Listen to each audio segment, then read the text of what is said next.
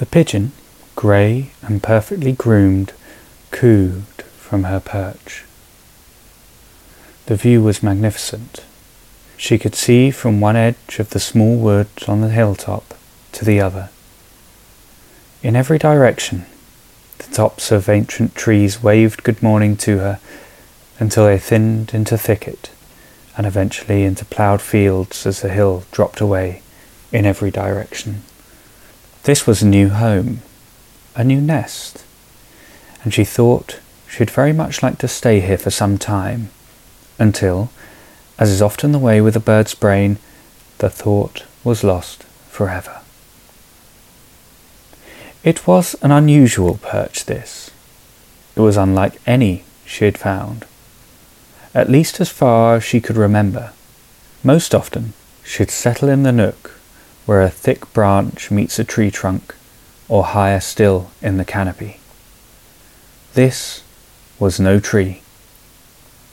For a start, it didn't seem to be woody enough, or the right colour come to that.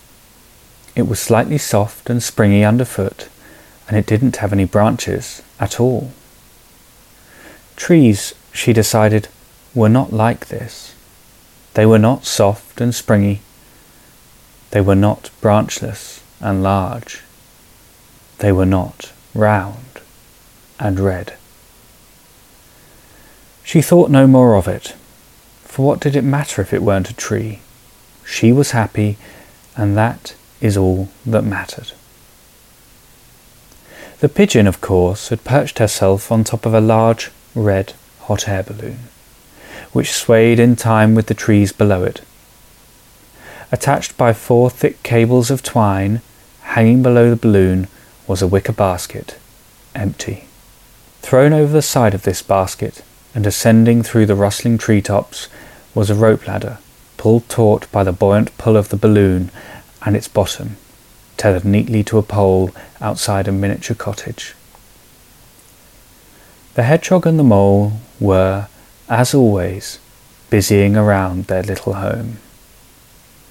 "Right a bit further, no, too far," said the voice of the hedgehog into the peace of the woodland. There were a few awkward grunts from the mole, a sigh, and then more sounds of straining. For inside the cottage, the hedgehog and mole were struggling to accommodate a beautiful, though rather large, souvenir from their recent Egyptian adventure. It was the height of 2 moles and 3 hedgehogs. It weighed more than both animals put together, and it was proving rather difficult to accommodate into their tiny home. It was an elegant alabaster vase, giant by these creatures' standards, and they had found it laying in the sand on their way back to the balloon after a rather terrifying expedition into a pharaoh's tomb. For hours the mole had toiled in the burning Saharan sun, while Hedgehog gave encouragement from the side. "Okay, maybe it shouldn't be in that corner at all. Maybe it should be by the fireplace," the hedgehog suggested, not unkindly, but perhaps without full comprehension of the mole's exhaustion. "We've already tried it there at least twice," the mole replied, a touch exasperated. "I need to see it again, maybe with the armchair shoved over a little to the side," the hedgehog responded, determined as ever to make things perfect. He was exhausted, he was tired, he needed a break. And yet he couldn't help but do his best to please the hedgehog. The mole, with a low sigh, plodded over to the armchair and with a gentle shove pushed it out of the way. With perhaps his final reserves of strength, he manoeuvred the vase into place, sandwiched between the fireplace and the armchair. He took a step back and surveyed the scene. A cosy armchair, with a winged back and delicately polished wooden feet, stood to his left. To his right, a fire with a clean grate and a few logs ready for burning. Between the two, standing like an obelisk in their living room, the alabaster vase stood, The sun from the clean windows passed through its half-opaque sides.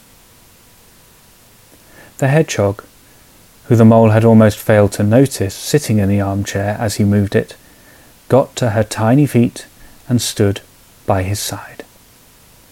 She looked left, then right, straight ahead, and then again swept her eyes across the scene. With a small nod and a smile, she reached for the mole's tiny paw with hers and gave it a squeeze. "It's perfect," she said. "That's the right spot for it." The mole, drained of energy for once, yawned. But he too was happy. He was happy despite his exhaustion, because the hedgehog was happy. He considered what a strange thing it was, that despite being bruised, battered and scuffed by the endless repositioning of the vase, he could be so happy. It was a wonderful thing. The mole smiled and with his free paw took the hedgehog's other. They looked at each other, looked at the vase, and laughed. High above them, the balloon jostled amongst the treetops, and the pigeon settled down for the night in her new nest.